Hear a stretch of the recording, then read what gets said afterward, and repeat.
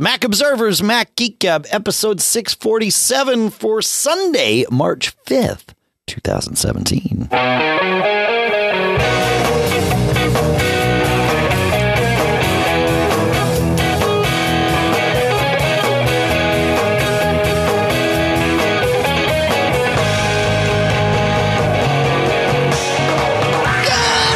Folks, and welcome to the Mac Observer's Mac Geek Gab, the show that's like Car Talk, but for Apple geeks. And for those of you who don't know what Car Talk is, kids, ask your parents.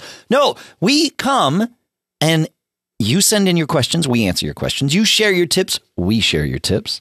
You share your cool stuff found, we share our cool stuff found. The goal is simply for all of us, every single one, you, and yes, me, to learn at least 4 new things each and every time we get together. Sponsors for this episode include Blue Apron, where at blueapron.com/MGG, you get your first 3 meals for free. We'll talk about what some of those meals can be a little bit later. And also Text Expander for Teams, because it can help you with your customer service. And as I like to say, every business is the customer service business. You can learn about that at textexpander.com/geek. We'll talk more about that in a minute. Here in Durham, New Hampshire, I'm Dave Hamilton. Here in Fairfield, Connecticut, John F. Braun. How goes it, Mr. Braun? Good. Staying warm, staying humidified. That's good. Staying alive, that kind of thing. Is that what is that what you're trying to say there? Yeah, it's a little bit been a little cold here in New England. I was down in Florida all week, but now I'm back to the it was like 4 last night when I went to sleep.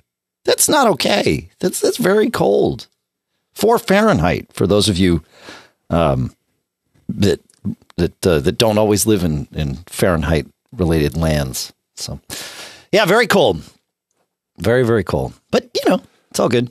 We have. And how would we? And a quick tip here. Yeah. You may ask yourself, how would I convert from Fahrenheit to Celsius? And here's a quick tip here. I like it. You can do it from Safari. So I type into the menu bar 4F space equals space question C, and it tells me that 4F is negative 15 degrees Celsius.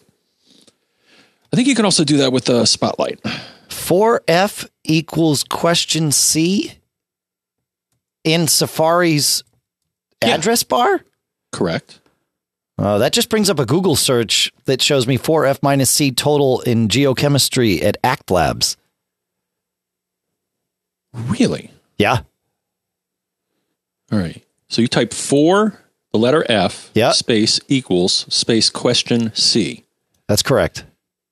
Oh, the result I got. Well, it says in my bar, it says Google search, and it tells me that, because what you're asking is, okay, 4F equals how many C? And it's smart enough to know. I see. So without that, yeah, okay. So, but it's just doing the Google search for that calculation.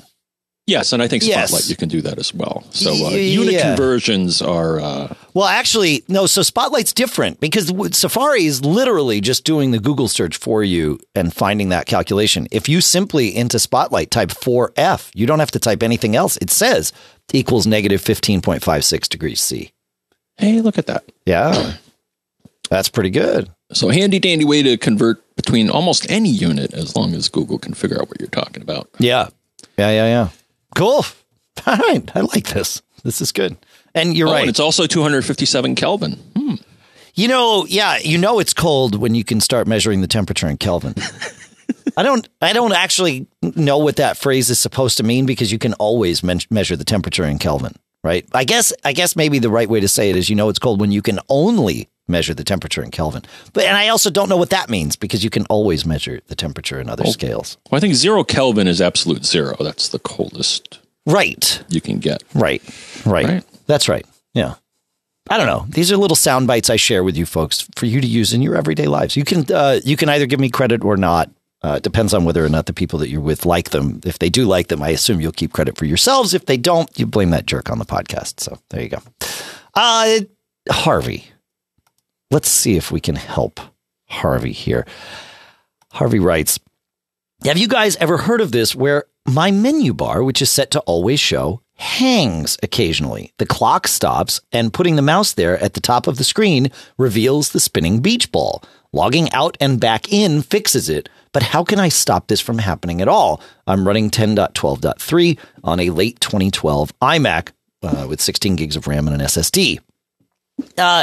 So, Harvey, your menu bar is, and he also sent in a thing saying quitting the Finder didn't help, which makes sense because that portion of the menu bar is run by a process called System UI Server, capital S, capital UIS. So it's capital SYSTEM, capital UIS, ERVER. That process runs the menu bar, and you can get rid of it by typing kill all space System UI Server in the terminal. So that would be one way to restart it without having to log out and log back in. You won't see it if you do a force quit thing, but you will see it in Activity Monitor. If you don't want to have to go to the terminal, you can quit it from there. And that will reset that. Now, as to why it's freezing in the first place, my first thought is, are you running any third-party menu items that live inside the menu bar proper? And I qualify it that way because some things appear in the menu bar but are not running inside of System UI Server. They're running as their own processes with their own little things that sit up there. And that's how they should be running, to be perfectly honest. So the easiest way to know, and you've got to have quick eyes, is to do that force quit of System UI Server and watch what disappears. Because there may be things that stick around. Those are not running inside of System UI Server. Those are not causing your hangs. So take a look at what does disappear. Maybe you have some older menu bar extension that is living inside System UI Server and is causing it to hang. I remember, back in the day, even things like menu meters, which actually still exists now, but was kind of the predecessor, the preceding competition to iStat menus, and that would live inside that process. And I think maybe even iStat menus now lives inside that System UI Server process. But so take a look, and you might have something that's got a memory leak or something else that's causing issues up there. What do you think, John? I think I'm with you. It could be that one of the items needs an update. There's a bug or something, or as you said, memory leak. Yeah. So, right. Yeah, cool. That's what we got then. Moving on to Lou. Lou asks, he says, we cruise quite a bit and take a lot of photos with our iPhones and iPads while traveling. When connected to the ship's Wi-Fi due to limited bandwidth, I prefer my iPhone and iPad to not upload their photos to iCloud. But when I turn off any of the switches in System Preferences or on the iPhone, Settings, iCloud, Photos, I get warnings that all the photos on the device will be deleted. Do you happen to know whether it is possible to pause syncing photos without deleting the photos on our devices? I really wish I had a better answer for you, Lou, because I know you want this. I know I want this. And I know the answer is no. Apple does not provide any granular way of controlling when, or it doesn't provide any way at all of controlling when photos are uploaded to either iCloud Photo Library or PhotoStream. So the only way they will always be uploaded. Well, I say always, that's not entirely true. They will be uploaded when on Wi-Fi and usually also when connected to power, but sometimes not. Sometimes it'll just do it anyway. So I don't have an answer for you. And that kind of sucks. But that's what I have. The only thing I could think of would be to not use iCloud Photo Library and to use something like Google Photos, or if you have Amazon Prime, you could do Amazon Prime Photos, or if you've got a Synology disk station, you could use DS Photo and simply not set those to upload while you're on the ship. With Synology's thing, you set geofences where it will upload when you're on Wi-Fi and inside that geofenced area. So obviously don't set it to the ship or any of the ports that you're going to be in. Only set it to, say, home or your office, and then it will do those uploads automatically there. You could always trigger a manual upload in any of those apps, but not in Apple's iCloud Photos. So the answer is don't use PhotoStream or iCloud Photo Library. And I understand what I'm saying by saying that, but that's the answer. Any thoughts on that, John? I would love to find out that I'm missing something. I don't think I am, though. I always have thoughts, and this one's going to be relevant. The thing is, on the Mac, I think you could do this with a clever application of Little Snitch. Yes. So Little Snitch, but I don't believe there's a product that's like Little Snitch for iOS. No, because Snitch you can't have anything run at that level on iOS, right? Yeah. So for those that don't know, Little Snitch is basically an outgoing firewall. It will tell you when things are trying to communicate from your Mac to over the network to something outside. And I think you could create a rule saying, all right, Photos is trying to connect to, and it may be AWS, it may be, something else, but you could say, all right, for this time period or this condition, do not allow that connection to be made. But again, I don't think there's a way to do that on iOS. The other thing I'll mention is that, so I use OneDrive, and OneDrive, at least on iOS, or at least the way I have it set up, you have to manually run the application in order to send your camera roll to the cloud, which on the one hand, you say, well, that's kind of lame. It should be doing that in the background for you. Sure. Some other programs will do that in the background for you. On the other hand, it's nice because then you maintain control over when your stuff gets sent up to the cloud. Right. So, yeah, there's no way to do it on iOS. I guess the way to do it would be to only have your Mac connect to the ship's Wi-Fi if you bring your Mac with you at all, and then only connect your iPhone to your Mac's Wi-Fi, shared that way. It starts getting a little weird. And of course, now you can only connect to Wi-Fi from your iPhone if you're within range of your Mac. It's not entirely good, but, now there is an app called, this is interesting. There might be a way to do this on iOS, and maybe this app that we're about to mention doesn't do it, but this is interesting. So Andy in the chat room at macgeekgab.com/stream suggests a piece of software called AdBlock by FutureMind, which is an iOS app that does all of its blocking by creating a pseudo VPN. And by choosing to send all traffic over the VPN, you now can control what gets sent and what doesn't.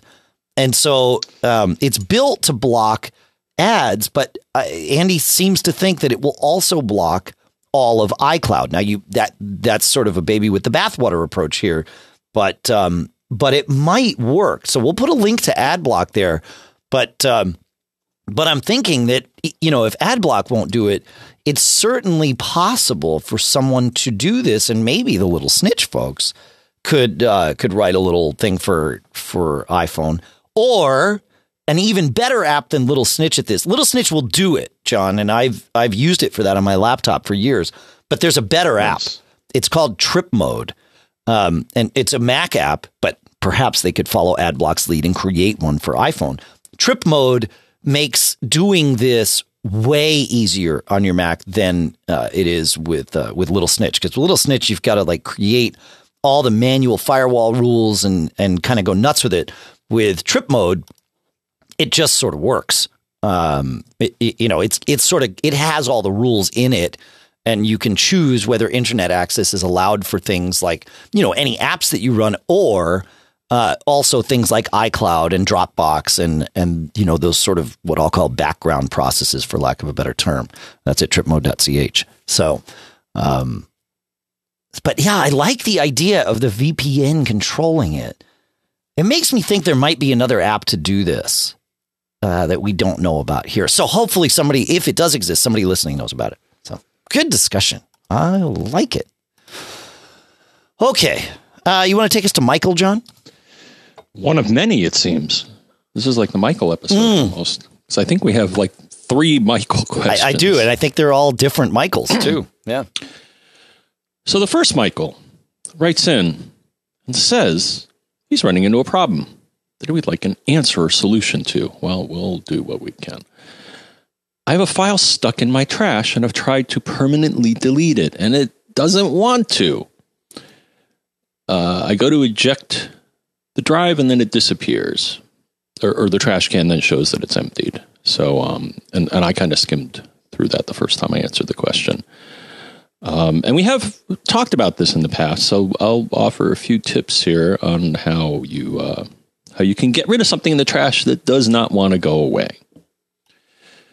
So, one, there is a piece of software, Dave, that's still out there, and it's called, appropriately enough, Trash It. And you can get it at nonamescriptware.com/downloads, and you'll see the product there. And I think it does some stuff, which we're going to talk about shortly, in the terminal that kind of forces the trash to get emptied. So that's one thing to try. Now, here's the second. And so the first time I answer the question in the context of the regular trash. So this is going to require you to go to the terminal, but don't be afraid. We'll guide you through it. So you may wonder, where is the trash located on your system? And I'm going to tell you where it is. And it's kind of sneaky because it's kind of hidden. So what you want to do is if you go into the terminal, by default, it should open and you should be in your home directory. Right. Now, if you do a ls, which lists all the files, you're not going to see anything called trash. Well, that's because it's sneakily hidden. It's actually .trash is the trash directory for your primary drive. So what you could do... .trash with a capital T, folks. Yes. So what you can do is go into the terminal, type cd space .trash, and that's the trash directory. And you should see the files that are in the trash for your primary drive. And the remove command is rm space and the name of the file. And you can type the first few characters and hit tab. It should do an auto-completion. Same thing with trash. If you type .t and then hit the tab, that should cd you to the trash. Again, capital T, because there is no lowercase t trash folder and it won't bring you anywhere. Correct. So that's one thing to try. But then he got back to me and said, well, it's on the external drive. And I'm like, oh, duh. I didn't read the question fully. And I think this may do it for him. Now, the thing is, a file on an external drive is not in capital T trash. It's in a different location. So you still want to go into the terminal, and then this gets kind of wacky. But you want to cd space / volumes, capital V, / the name of the external drive. And again, typing a few characters and hitting tab will autocomplete that, including dealing with spaces and anything that you might have to deal with. Right. Then a / then capital T trashes. All right. That's kind of weird. It's a little different. Then a /, and then what your user ID is. In my case, I saw 505. I think that's what that signifies. That's the ID of the user that owns that directory. It is, yeah. It's easier just to go to cd / volume / name of external drive / .trashes and hit enter, and then do an ls there and see what user IDs are listed. That might make it easier than trying to guess while you're typing the command. And that's actually what I did. When I went into trashes, I saw 505. It was the only directory there. So I'm like, okay. And I went in there, and then I saw the file that was in my external drive's trash. Yep. And then the same thing, do an rm space, and I don't even think you have to do a sudo. I don't think you may have to do a sudo, but this is another one of those that's going to be good for you to publish as an MGG Answers, John, because all this terminal stuff. Oh, there's a lot of typing, and there's a lot of typing. You're going to ruin everything. I want to point out, as we've been doing this here, I've been assisted greatly by the shell that I choose to use on my Macs. I don't use any of the stock shells in the terminal. So for those of you that are interested in the terminal and use it a lot, I use a shell called the Fish shell, which is at fishshell.com. Easy for me to say. And it does a lot of great things, like if I type cd space .t, lowercase t, it knows there's no folder in where or no directory where I am with a lowercase t. So it automatically not only changes it to an uppercase T, but offers to fill in the remainder of that word. So it says .T trash. And it's a really, really great shell to use. Makes the autocomplete stuff super easy. You can choose things with your arrows. If you're doing aliases in the terminal or anything like that, you get a much more robust way of controlling those with functions as opposed to aliases, and they're really easy to do. And the best part is if it's easy to install, because if you're using Homebrew, you simply type brew install fish, and it installs fish and gives you the instructions that you need after it's finished installing, of course, to make it your default shell on your Mac. So highly, highly recommended for Fish Shell. So, and one more tip. I think we've already learned 5 things. Yeah, if not more. Say you want to change your shell to another of the ones that are built into the OS. Well, there's a command for that. If you go into the terminal, and I think this is still valid, though I haven't had to use it in a while, but if you type CHSH, which I'm going to guess stands for change shell, it's first going to ask for your admin password, and then you're going to see, at least on this one machine, it actually opens up an editor, and one of the lines in here is, oh, well, this is your shell. And they're located in the bin directory. So bash, again, I think is the default, but there are some others. If you look at the bin directory, you should be able, I think there's ZSH, there's SH, there's CSH, there's anything that ends in SH, I think it's pretty safe to say it's it's a shell. I mean, you can find out by just running it. Sure. And seeing if it changes the shell. You can do this, though, just to see if you like a different shell. Just run it. I think you'll have to go to bin bash. I think you have to type a period in order to execute it, or you may not. To run a shell? No, just type the name of the shell. If you want to run bash, type bash. Because bin is your path, so you should be able. Just type bash or ZSH is one that a lot of people in the chat room are telling me they like, especially, and ZSH is built into your Mac, but they like it especially with something a little helper called OhMyZSH, which is at ohmyz.sh, and so we'll put a link to that in the show notes too, so that you folks can check that out. So fun stuff with the terminal. I like it. I like getting a little geeky. I think there's one last thing you can do, though I don't think this. There's another type of empty trash that you can do. Yeah. So if you go to the Finder menu, now I don't think this, but if you go to the Finder and you hold down Option. Well, first, if you go to the Finder menu and there's something in the trash, there's an empty trash selection. Now, mine is grayed out because I don't have anything in the trash, and I'm not going to do this now, at least on the podcast machine. But there's empty trash, and I think if you hold down Alt, I think you get a different version of emptying the trash, and that may work. Is it like Secure Empty or something like that? It's a different version of the... Yeah. It's a different way of emptying the trash. That's another thing you can try, is that may throw something out if regular empty trash does not. Yep. Yeah. Fun stuff. Cool. Hey, while we're on the subject of shells and the terminal and all that, I want to talk briefly about the Amazon AWS outage that happened this week, because it happened because an engineer at Amazon, they have all their servers are load balanced. And one of the engineers wanted to take a few of their servers offline because they were, I don't know, something was happening with those that was causing the rest of things to slow down.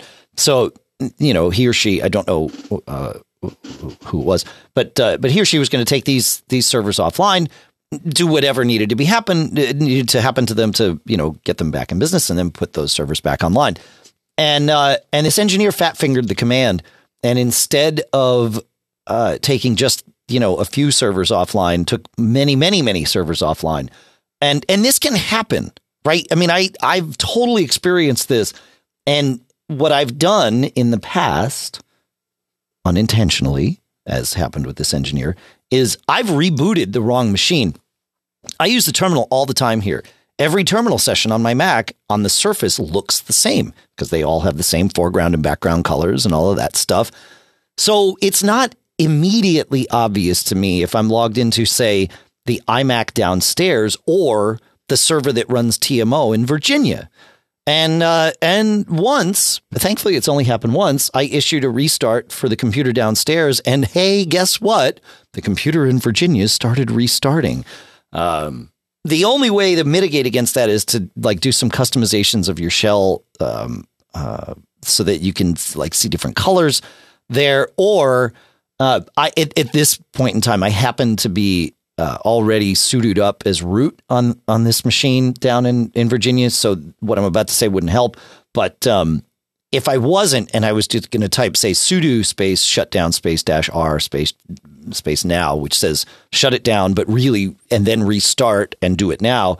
But by typing sudo before it, it's because I have to type my root or my password to authenticate as root.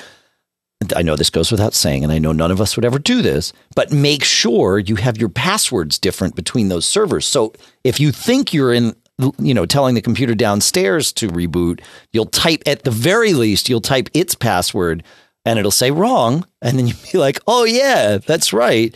I'm not logged into that computer. But yeah, that's what happened with Amazon this week. And it can happen to anybody. I've totally experienced it, so it's interesting. Human error. You just got humans out of the equation. Error between the chair and the keyboard. That's right. Or operator error, as we call it. Yeah, it happens. All right, you want to change gears and talk about the next Michael, and it's 3 different Michaels that you picked this week, John. But you want to talk about the next Michael and yes. Perhaps a little router thing here. All right, and sweet. Michael has a actually. You know what? Question. You know what? Before we do that, because I'm going to talk through the sponsor block, and then I'm going to give my voice yet another rest, and I'm going to let you talk about Michael after we talk about our sponsors here. Our first sponsor, as I mentioned, is Text Expander. With Text Expander for Teams, Text Expander is a tool that you've heard me talk about countless times. It's one of those things I desperately need on every Mac that I use because it allows me to have little snippets of text that I can invoke with shortcuts. One of the best parts about that is that I know what I'm typing isn't going to be screwed up by me typing it because I'm pulling it from the snippet, right? And so I type my little shortcut and the text comes out. Now think about that in the context of a team, right?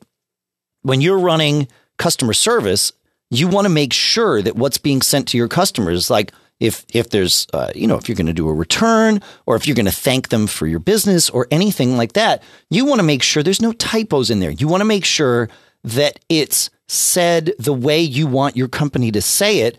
And let's be fair, you might have some people, in fact, I guarantee you've got some people at your company that are better at writing than others. So why not have the people that are very good at writing write the at least stock things that you send to your customers for everyone?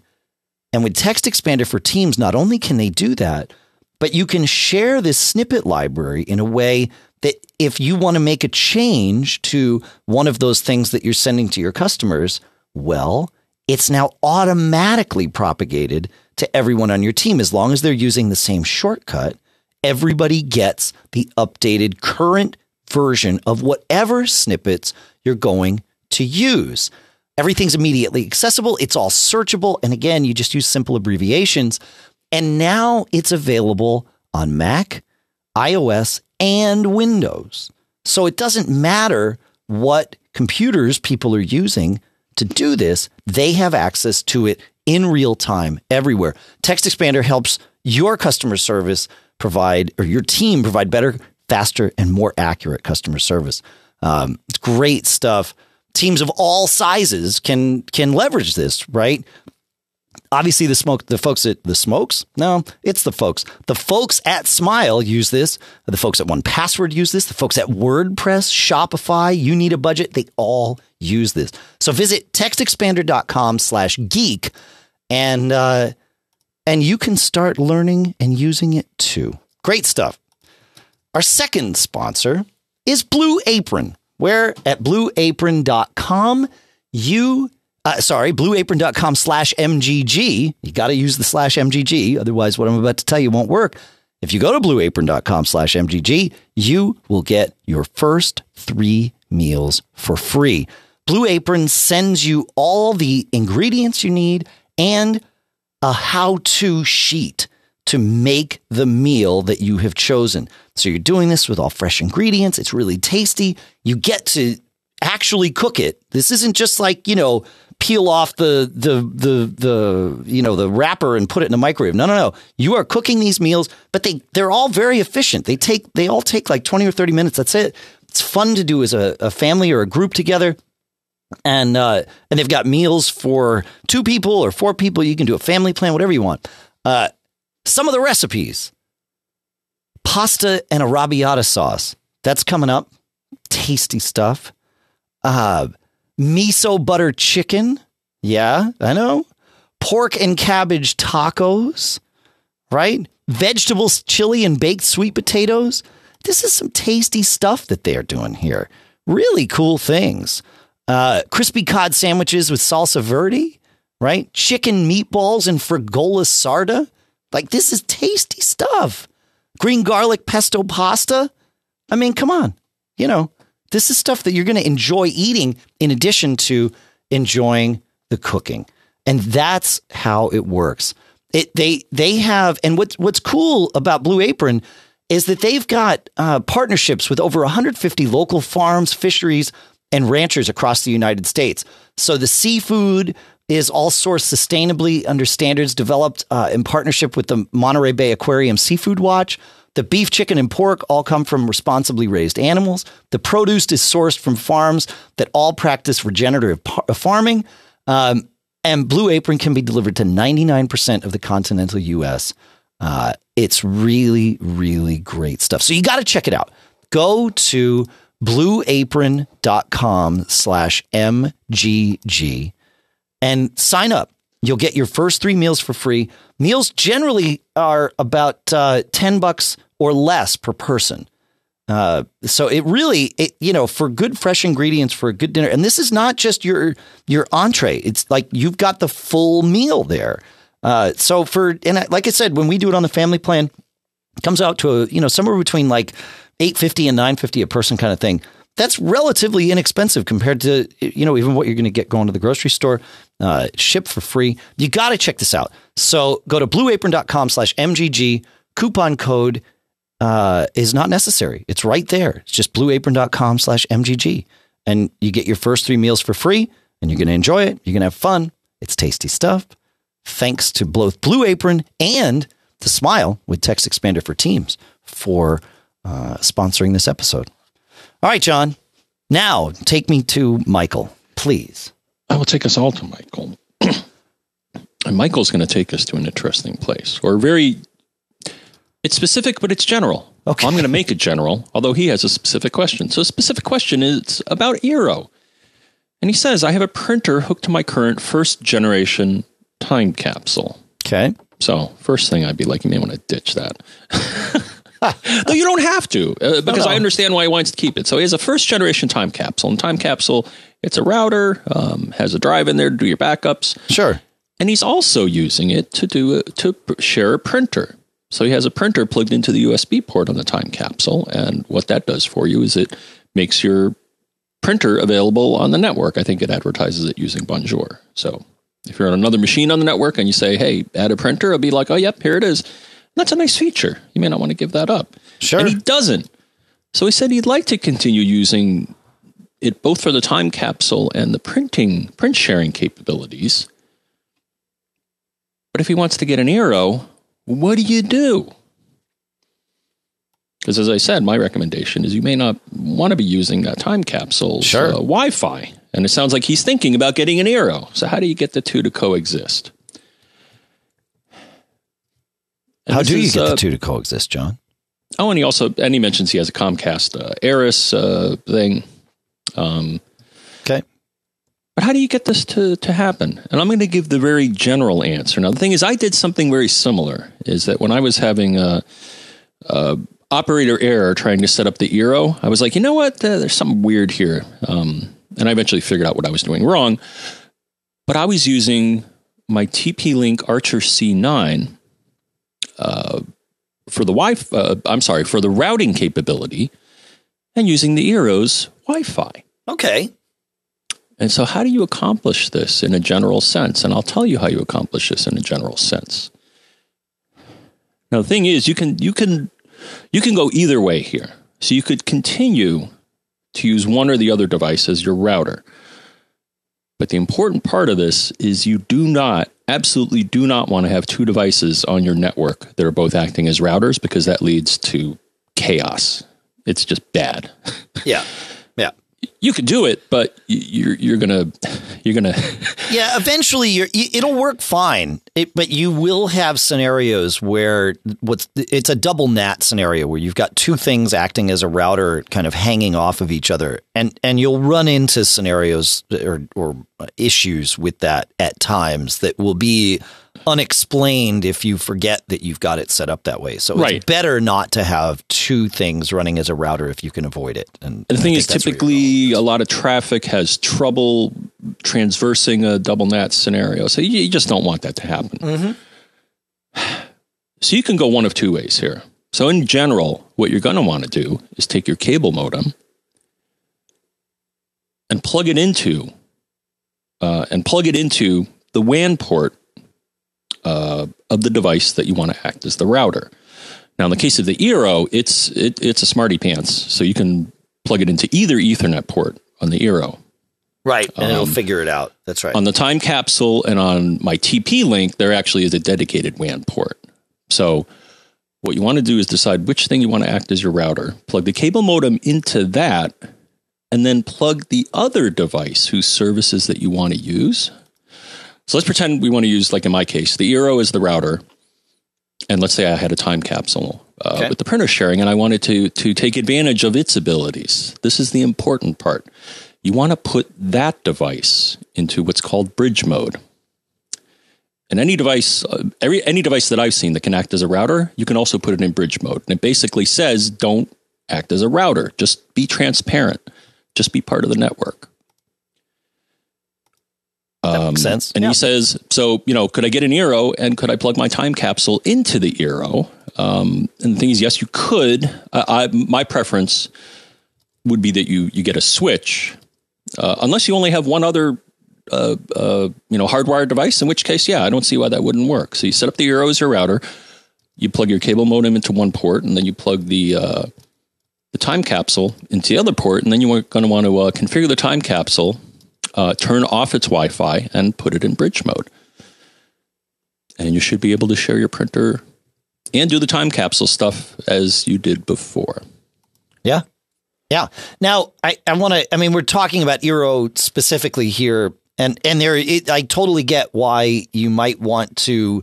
It's certainly in this case, you're going to want the Eero as the router and as your, obviously, your Wi-Fi mesh, and then you've got a reason to use the time capsule because you can hang this printer off it with USB. It totally makes sense.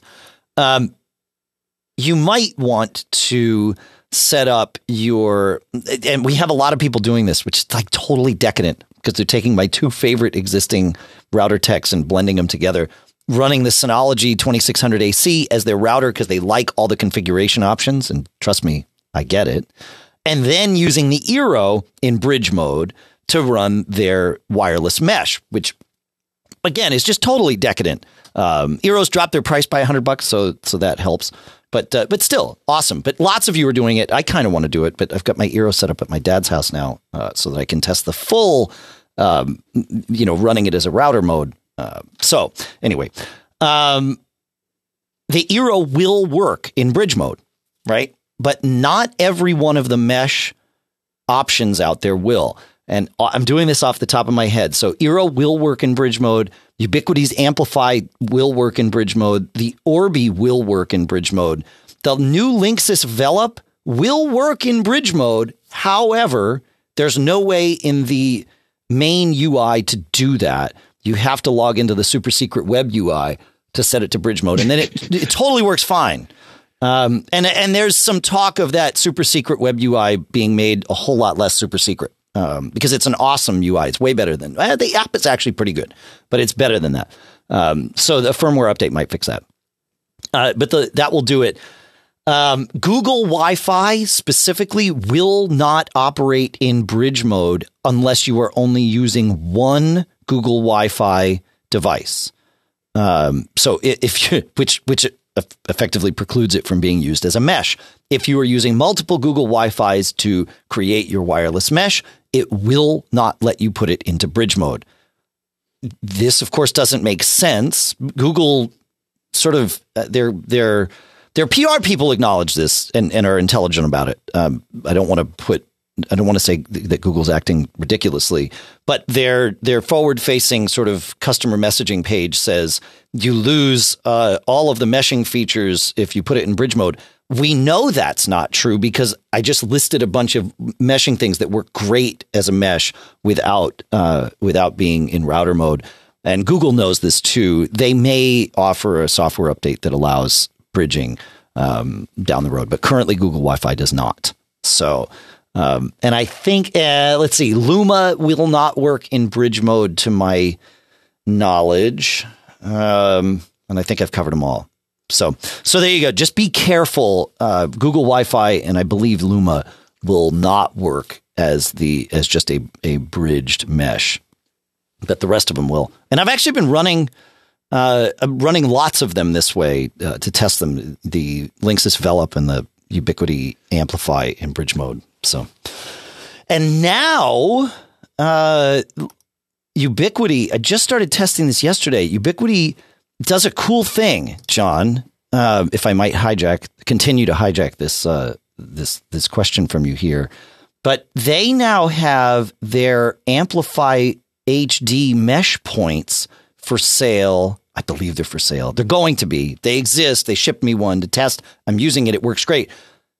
It's a standalone mesh point, so you can associate it with your existing router. So I associated it with my Synology RT2600AC. You can buy multiples. You can make a mesh out of whatever router you want to use, right? So in your case, John, I mean, I know you're happy with Eero, and that's great. But if you didn't have Eero, then you had your TP-Link, but you wanted to do some meshing, you could get one or two of these Ubiquiti Amplify HD mesh points, standalone mesh points, and associate them with your network.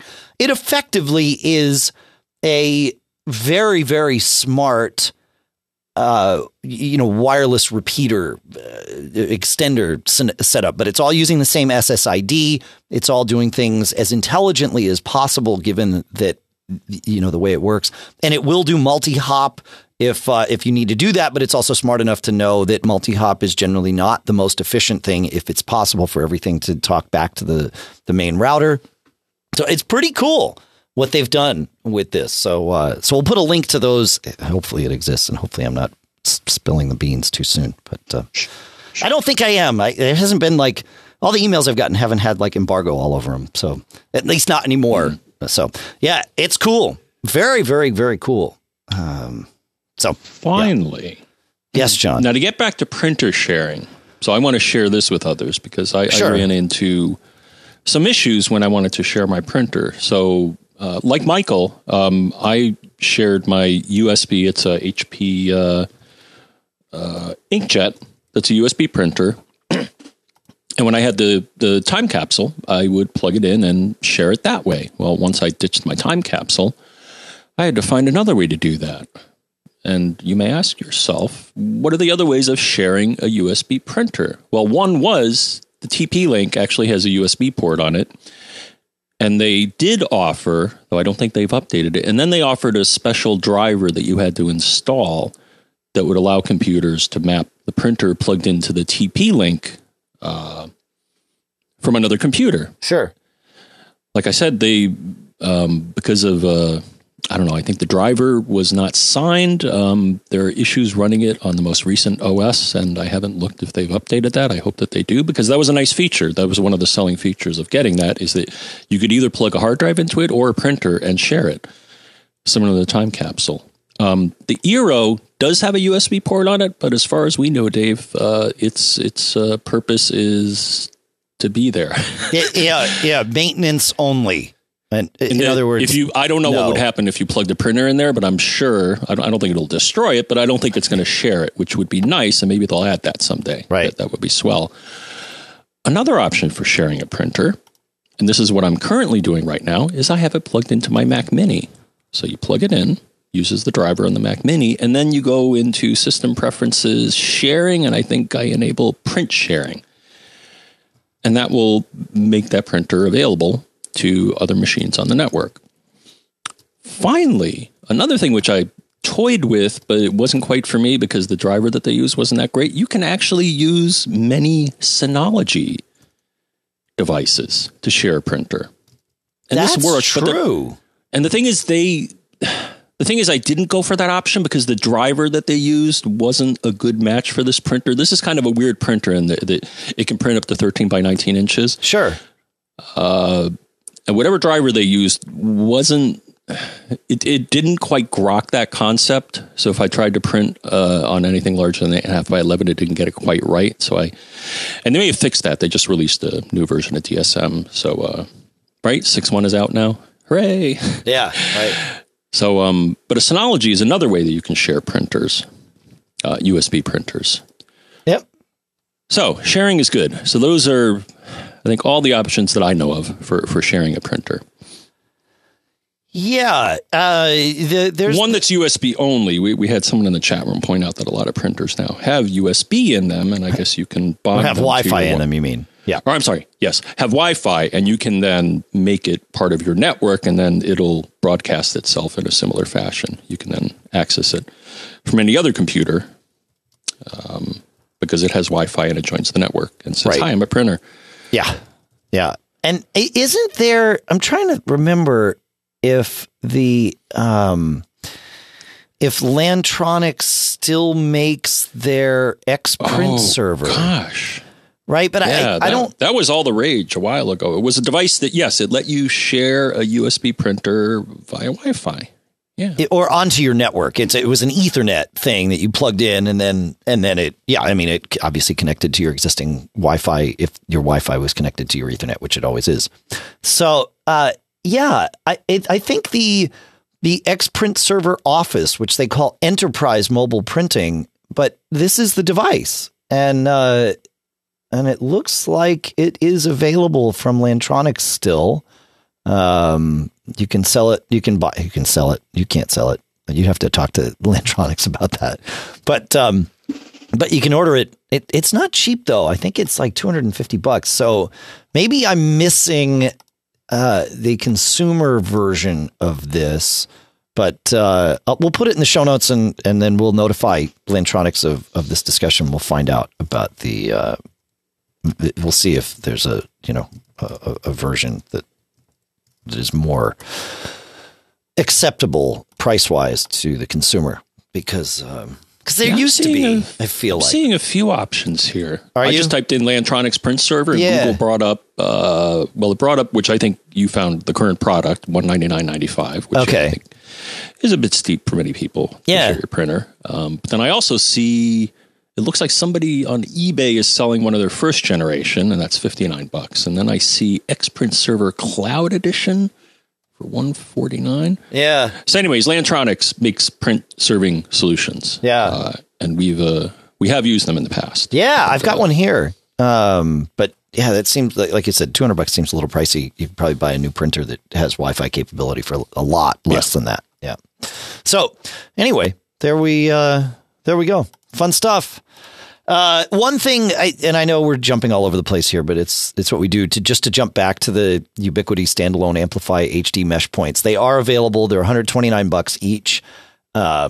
And they are these mesh points that are the same as the mesh points that came with I believe they're exactly the same. The model number says they're the same. I don't believe there's any engineering difference, but they certainly look the same as those that come with sort of the Amplify full mesh system with the router and everything. In that they have no Ethernet port on them. These are the things that plug only into an outlet. They hang off of the outlet. If your outlets are ground up, then the antennas point down because that's how these things are. And I think all building code now in the U.S. says that outlets need to be ground up. So that's a little weird. And there's no Ethernet port on them. So if you have Ethernet in your walls and you want to use that, which is much better, of course, to build your mesh, there are different there are different Ubiquiti products that you can get, but the Amplify Mesh HD points wouldn't be what you want to use for that. But for simply putting, a couple of mesh points around your house, it's a cool little solution. So anyway, let's move on and change gears entirely. Let's go to Brett here because Brett's got, Brett's got a problem. He says, I have 7 different email accounts and each has several aliases. When I create a new mail message, mail autofills a return email address from my alias list. Sometimes when I'm in a hurry, I forget to check and send the email using the wrong alias. Is there a way to set up mail to always require me to select a return address when I create a new message? It works fine when replying to an existing message, but not a new one. So, I have some thoughts on this. If you go to Mail Preferences and Composing, you can see there that you can either choose a specific email address to send all mail from, or you can say automatically select the best account. Automatically select the best account is what most of us would use in this scenario. And it will it will choose based on a couple of factors. If you're replying to an email, it will just reply from the address to which the email was sent. So that's actually almost certainly what you want. If you are composing a brand new email, it will try to be intelligent about it based on what mailbox you're in, what message you currently have selected. It seems like sometimes there are other factors involved, but that's what it does. So, and I can totally get where if you're not paying close attention, you would wind up sending a message without choosing the right from address. I live in this world. I've done it, but I've been doing it long enough that I think my habits are such that I never send an email without first stopping to look at that as part of kind of my pre-send check. If you don't want to have to wait until your habits have developed, though, and I totally get that, one way to do it would be to create a separate mail account that you don't check and you don't store a password for.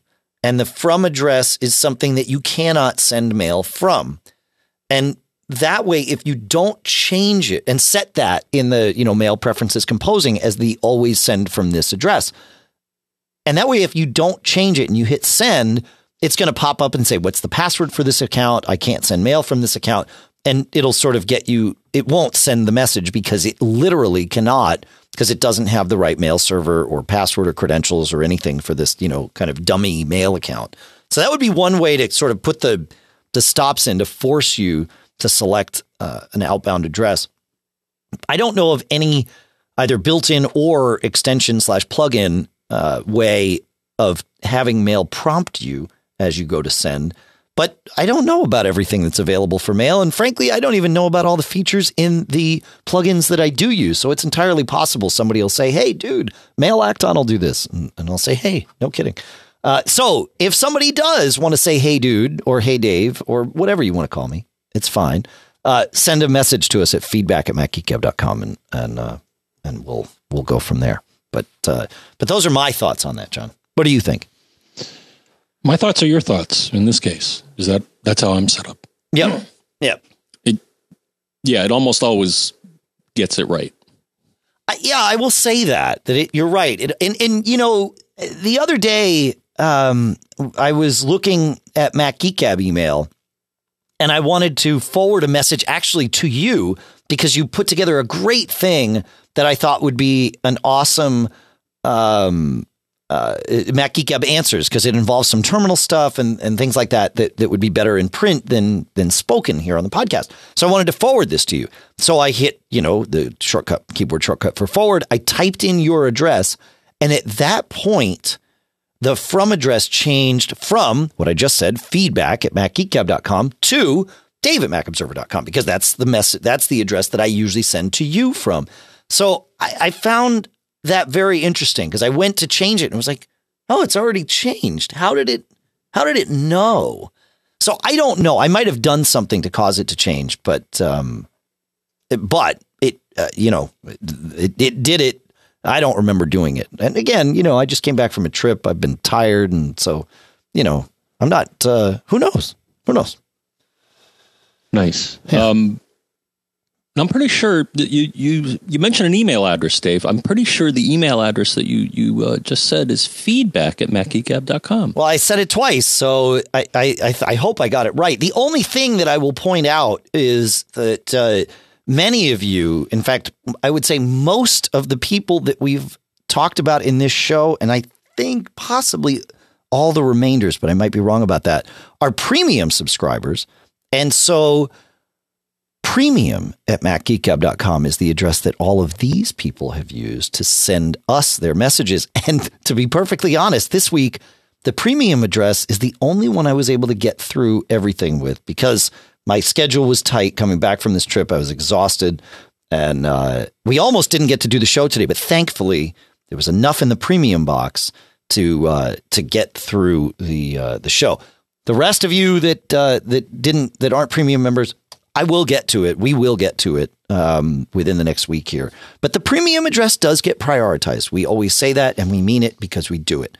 So if you're interested in supporting us, please visit macgeekgab.com/premium or simply macgeekgab.com.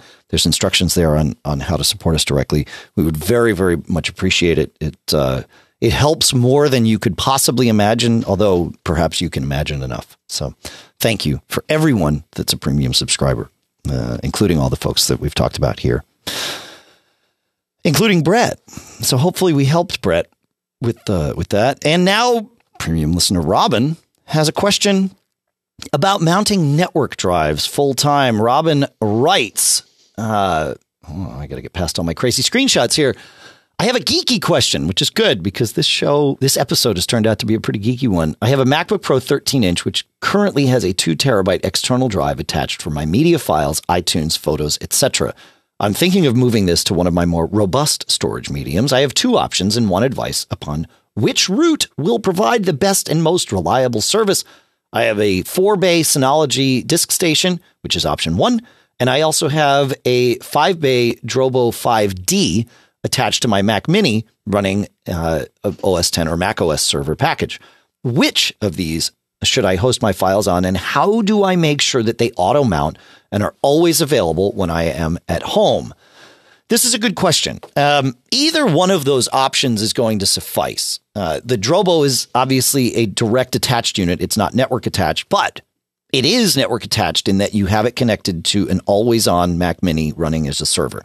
So from that standpoint, it's totally fine. It's always on. The Synology disk station is obviously directly attached to your network. It's on all the time. So in terms of storing files, the two are very equal in that regard. They both will store files, and the way you have them set up, they both are available full-time on the network. So pick whichever one of those you want to use. And then the way I do this is twofold. I need to make sure that drives are mounted when I start up my machine, so when I log in, and also when my computer wakes up from sleep.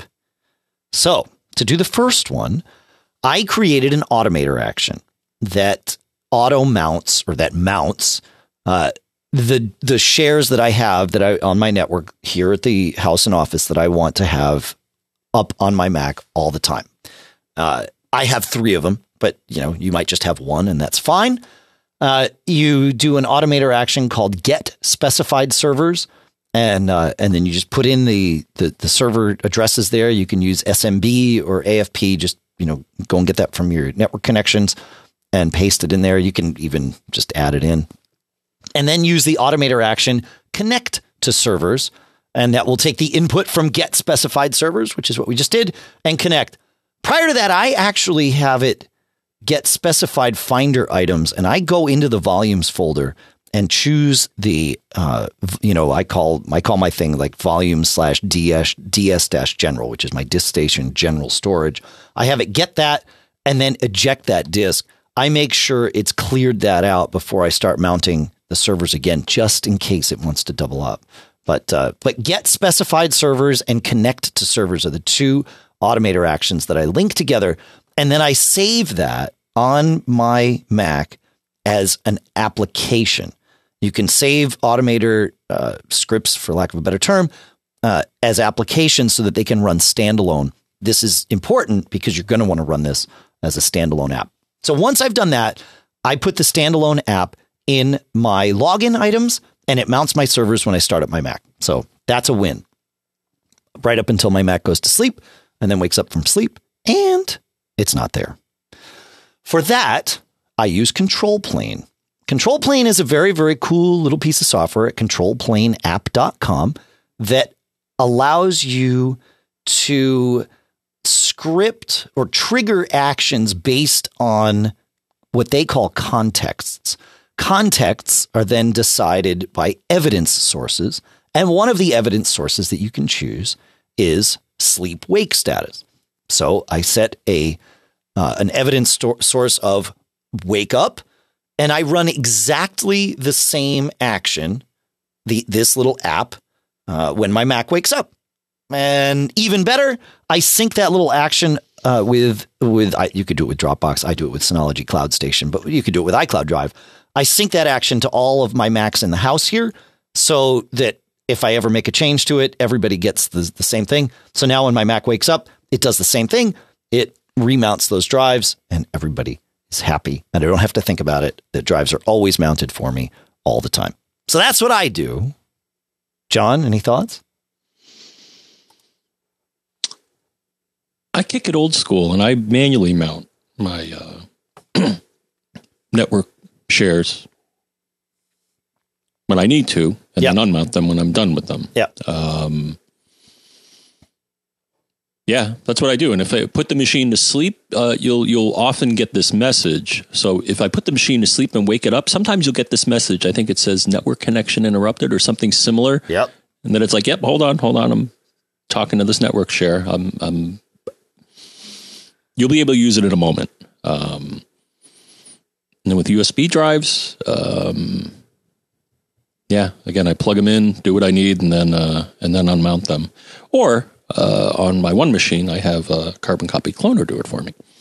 Right. Well, so that's sort of the corollary to this is when with Carbon Copy Cloner, I clone to a clone drive every day.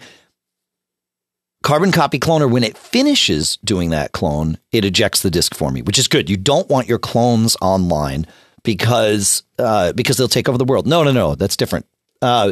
Because you don't want to accidentally be launching apps or files or anything from your clone. And since it's a clone, it all has the same name. It's hard to know the difference. When you start up your Mac, though, your clone will mount. So you either have to remember every time your Mac starts up to eject your clone or write an Automator action that ejects your clone and save it again as an app and put it into your login items so that when your Mac starts up, it also runs that. It ejects your clone. You're good to go. So that's the other flip side of it. And it's for this reason that I hope Automator stays around. But, we shall see, right? Fun stuff. Okay, Phil. We're going to let Phil ask his question. And Phil's going to tell us who Phil is.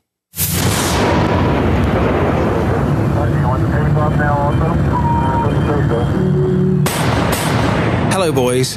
It's Phil here from Scared. Yes, the Scared Podcast, available now on iTunes, Google Play, and at scaredpodcast.com. Are you afraid of the dark? You will be. This is the Scared Podcast. Anyway, as we get ready to launch a second show, a sister show, called Extra Scared, a look at the week's paranormal news, I'm a bit lost because I need an app where I can dump in links and text and photos and maybe videos. Now, at the moment, I'm using Pocket to save the article, But I'd love an app where I can just, as I said, dump text and videos and photos and all that sort of stuff that I can use later. Now, I'm sure on Mac Geek Gab you've talked about such an app where you can store stuff like an online filing cabinet.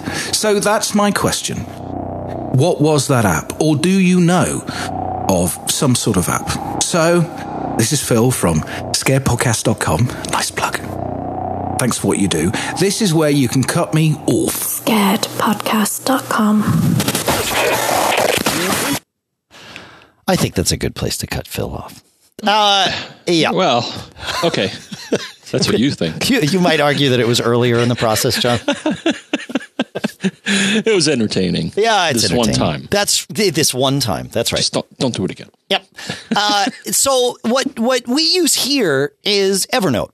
And Evernote allows us to do exactly that, all of that. And in fact, I played Phil's, without even thinking about it, I played Phil's audio comment from Evernote. I took it when it came in. I put it into Evernote. I named it, Phil asking a question about an online filing cabinet.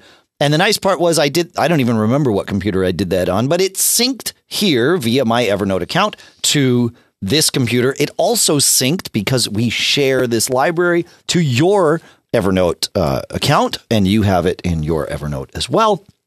Evernote runs on all platforms, Mac, Android, iOS, Windows, doesn't matter. You can even see it on the web.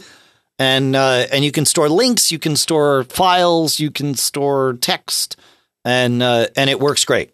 So there you go. But you could also use Apple Notes to do a lot, if not all of this. Well, you could do a lot of it. What Apple Notes won't do is allow us to share an entire notebook in a collaborative way yet. It will allow us to share notes, individual notes in a collaborative way. That's not enough for what you and I need to do, John. But for Phil, Apple Notes might be enough. So that's Microsoft's OneNote. I hear great things about. I've also heard about a new thing called, I think it's about a year old, called Bear. And I don't know enough about it, but it's at bear-writer.com, I believe, if I'm not mistaken. Oh, we love bears. Well, actually, no. Not in person. No. The tunnel bears. I like tunnel bear. That's totally different. I know. Okay. So, but yeah, Evernote will do it for you. Only thing I'll mention with Evernote, and I'm within their, so they had they got cheapskates like me kind of upset a little while ago. The thing is you can only run 2 copies under your account before they want you to throw them some coin. Yeah, but it's relatively cheap, right? I mean, I think I'm paying. I work with it. The thing is, I run it on my Mini and I run it on my MacBook Pro, and I really don't feel a need to run it on my phone. So okay. I don't. Yeah, right. So I'm within their free program limits. Yep. But as an individual, just keep that in mind. If right. You're collaborating with a lot of people, then a small fee may be involved for Evernote. Yeah, I pay for the Evernote premium thing, which is $70 a year. I really only need. I think I would only need Evernote Plus, which is $35 a year. But I choose to pay for the premium because it lets me search for text inside of PDFs, which is a handy thing for me to be able to do. I can also edit PDFs inside it, which I never really do anymore. But that it allows to annotation and all that stuff too. But we do a lot with PDFs here. What John and I do when we answer an email is we actually, before we send it to you, we save it as a PDF. In fact, we use an automator action to save that PDF, title it, and then stuff it into our specific Evernote kind of queue, Mac Geek Gab queue, in which we sync back and forth. And then from there, we move these things around. So they are PDFs. And so that's why I wind up paying for the premium one, just so I have the flexibility to do stuff there. But yeah. And I'll say that Microsoft's OneNote, if we weren't already using Evernote, John, I think I probably would have chosen Microsoft's OneNote for our stuff here, because it's a really great thing. The app is fantastic. Works great on the Mac, on iOS, all good stuff. I should point out, though, that there is another note engine that we haven't mentioned, and it's Synology's Note Station. Note Station is a lot like Evernote. I mean, so much so that it's probably a little bit embarrassing. But it works really, really well. There is an iOS app that's fantastic. There is no Mac app. And that's the only reason I haven't moved to it. Yeah. You do it all in your web browser, which is fine, but not really the workflow that I want. I want like a dedicated Mac app for it. And it's for that reason that I haven't used it. And I've told the Synology folks this, but you know, they got to do what they got to do. But their iOS app is killer. So anyway, throw that out there too. What do you think, John? One last one that we became aware of in a recent show. I haven't really used it at all, but it may be worth trying, is Keep. What's Google? Oh, Google Keep. Oh, right. Okay. Which I'm looking at right now. If you go to keep.google.com, brings up something that says Google Keep, and it says take a note, and it looks like there's a icon that lets you insert a graphic or something. So it looks like it's free. Huh. So may want to try that as well. It's probably free up to your storage limits of your Google account, and then you'd have to buy, more storage on your Google Drive to do all that. Yeah. Let's look. Okay, it's not showing me that. I mean, yeah. The only downside I would find is that there are smartphone apps. There's Android and iPhone apps, and then if you want to run it on your desktop, there's a Chrome app for it. So you're still in that sort of web browser bubble on that. But hey, whatevs. So there you go. Very cool. Good question, Phil. A little heavy on the self-promotion. I forget what podcast is it with there? Anyway, no, I like Phil. And the Scared podcast is great. He's got a killer voice. So, he's got that going for him that totally beats what any of us Americans can do in terms of the accent. He's a radio pro. I love what Phil does. All right. Let's go to David here. Actually, you know what? Let's go through some of these tips that we had from last week's show because it's important to get some of these. We did talk about UPSs last week, and I'm actually going to wait to share all of your UPS related questions and tips until another week goes by, because I know that there will be things that will come in between when I prepped this show and all of that, because it takes you folks a little while sometimes to listen and digest and then come back to us. So we're saving the UPS questions and comments, and there's a ton of great tips. You folks, like, it's awesome. So we will come back to that. It'll just happen next week. But for now, a couple of comments from last week's show. Listener Andrew wrote in and said, on the most recent episode, you were talking about a 27-inch iMac, a user with a 27-inch iMac, a listener, and how he couldn't boot up properly. You offered a lot of suggestions, but did he try target disk mode? If he can do that and then connect it to another computer, he would be able to see if it was indeed the hard drive that was the problem without opening up the iMac. Then he could recover the data and try to wipe the disk and reinstall. I thank you so much for this, Andrew, because that's a great suggestion. Target disk mode essentially turns your computer into a very expensive hard drive case, right? But it can be really, really helpful to troubleshooting exactly this kind of problem. The way that you do it is you start up your computer while holding down the T key, and then that will put your computer into target disk mode. And you can connect FireWire, Thunderbolt 2, USB-C, or Thunderbolt 3, which of course is over the same USB-C port. So there you go. That's a great little suggestion. Thanks, Andrew. Good stuff. Thoughts on that, John, before we... Yeah, I've had to use that. And I think last I used it, it will show an icon representing the type of connection. So if it's... I'm not sure if it still does that. Sure, right. That's nice, too. The last time I did it, when I had a FireWire connection, it would show the FireWire icon. Yes, that's right. It'll show the icon of the protocol that you're going to be able to use. So that can be helpful. That's right. All right. Let's see. And then we have a thought from Peter about last week's show. And Peter actually did this. I also can go to Evernote and play Peter's thought. Hi guys, listening to MGG646. One quick comment on Dave's ambidextrous trackpad usage. Dude. Anyway, in reference to the discussion of video capture devices, I'm a part-time tech director at a local church, and there's one particular company that we actually use a lot of equipment from, including video capture devices, and that is Blackmagic Design, specifically their Intensity Shuttle. It's a pretty good entry-level device, available in 2 connection schemes as far as I know, Thunderbolt and USB 3.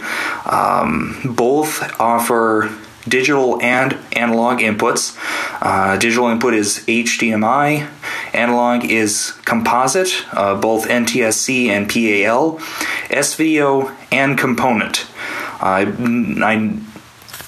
know that there is pass-through for HDMI. I'm not sure on the analog. You'd have to check that out yourself, but the USB 3.0 version is $200. The Thunderbolt is $240. Hope this helps out, and thanks, guys. Keep up the good work. Thanks, Peter. Great suggestion, man.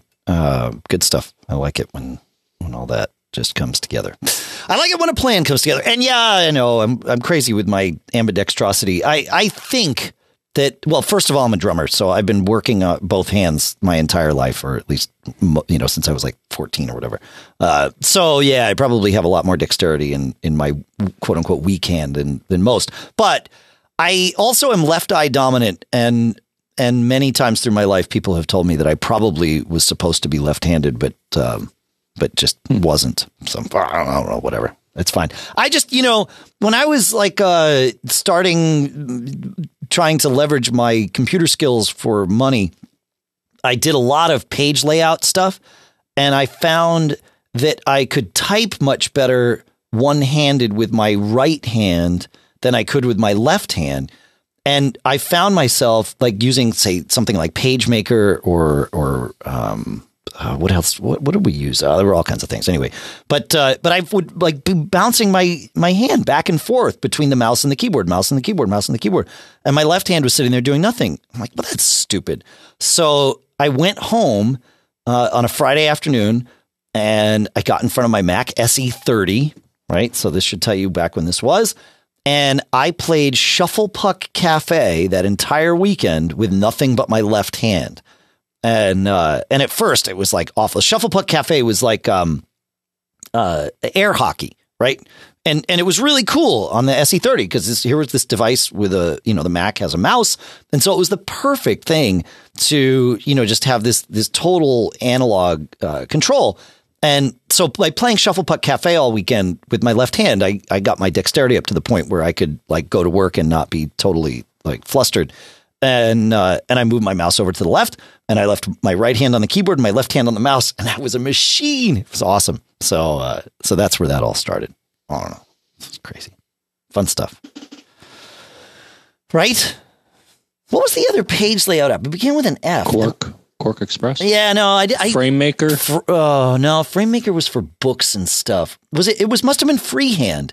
Yeah. Yeah, it was freehand that I used. Yeah. So, because I never used Quark Express or Illustrator. It was always PageMaker and Freehand were the two that I used together back then. So, anyway. Mac Vader has a question here, so we might as well address that from the chat room.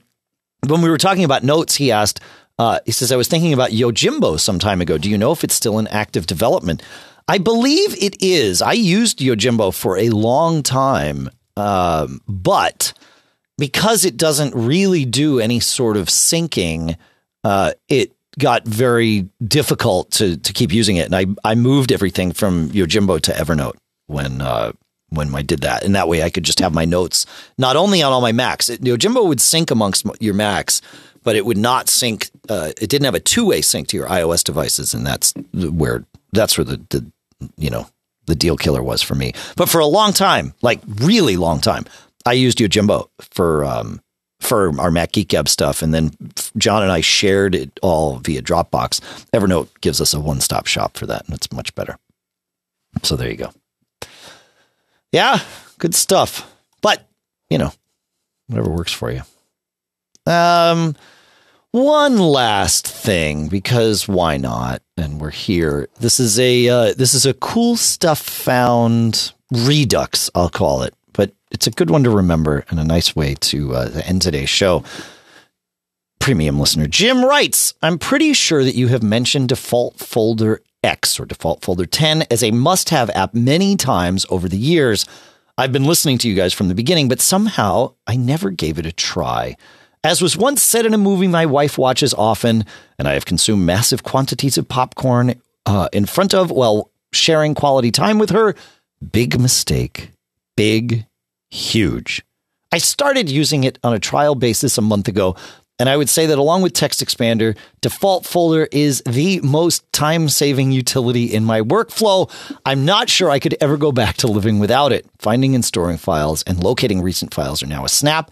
No more need to go searching for that file I worked on or to sort through my long, several-level deep file system to find the document I worked on yesterday or my go-to folders. I'm a slow learner, and on the off chance that you have another listener or two who hasn't tried Default Folder X, I strongly recommend they take a look. Once in a while, you can teach an old dog a new trick or two. Thanks, Jim. That's, you bet, man.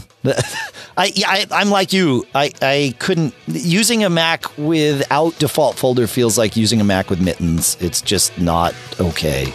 It's something that desperately needs to be on any computer I use. So I think you feel the same way about that, right, John?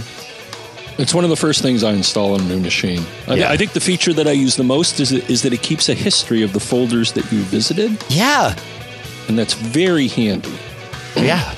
Because I don't want to navigate the whole folder structure every time I open up a dialog. I just want to... Yeah. Or it brings you, often it'll bring you to where you last were. It's smart. Right. It's smart. Yeah. It is smart. That's very smart. So... Cool stuff, folks. Well, we already told you how to email us, but you can call us at 224-888-GEEK and leave a voicemail. John, Geek is 4335. And you can find us on Facebook, facebook.com/groups/MacGeekGab is the way to get there. But you could also just go to MacGeekGab.com/Facebook. We'll redirect you there because that makes it a little easier. You can leave us iTunes reviews, and we love your iTunes reviews. In fact, I think I've got one here that we have not read to you yet. So some Mac dude from USA writes, it's a great podcast. It's like always being first in line at the Genius Bar, and I'm amazed at the amount of knowledge I am gaining. We love your comments, folks. So if you visit MacGeekGab.com/iTunes, that will bring you as close as we can get you to leaving us a review. Please do that for us. Would you please? Would you do that? We'd love it. Thank you. Also want to thank CacheFly, CacheFly.com, for providing all the bandwidth to get this show from us to you. And I'd like to thank our sponsors, as I mentioned in the show, Text Expander for Teams at TextExpander.com/geek. Of course, Blue Apron, where you get your first 3 meals for free at blueapron.com/MGG. And the other sponsors in our podcast marketplace this month include FatCatSoftware.com/MGG, Otherworld Computing at MacSales.com, Barebones Software at Barebones.com, GoDaddy at GoDaddy.com, where coupon code MGG30 saves you and me 30%.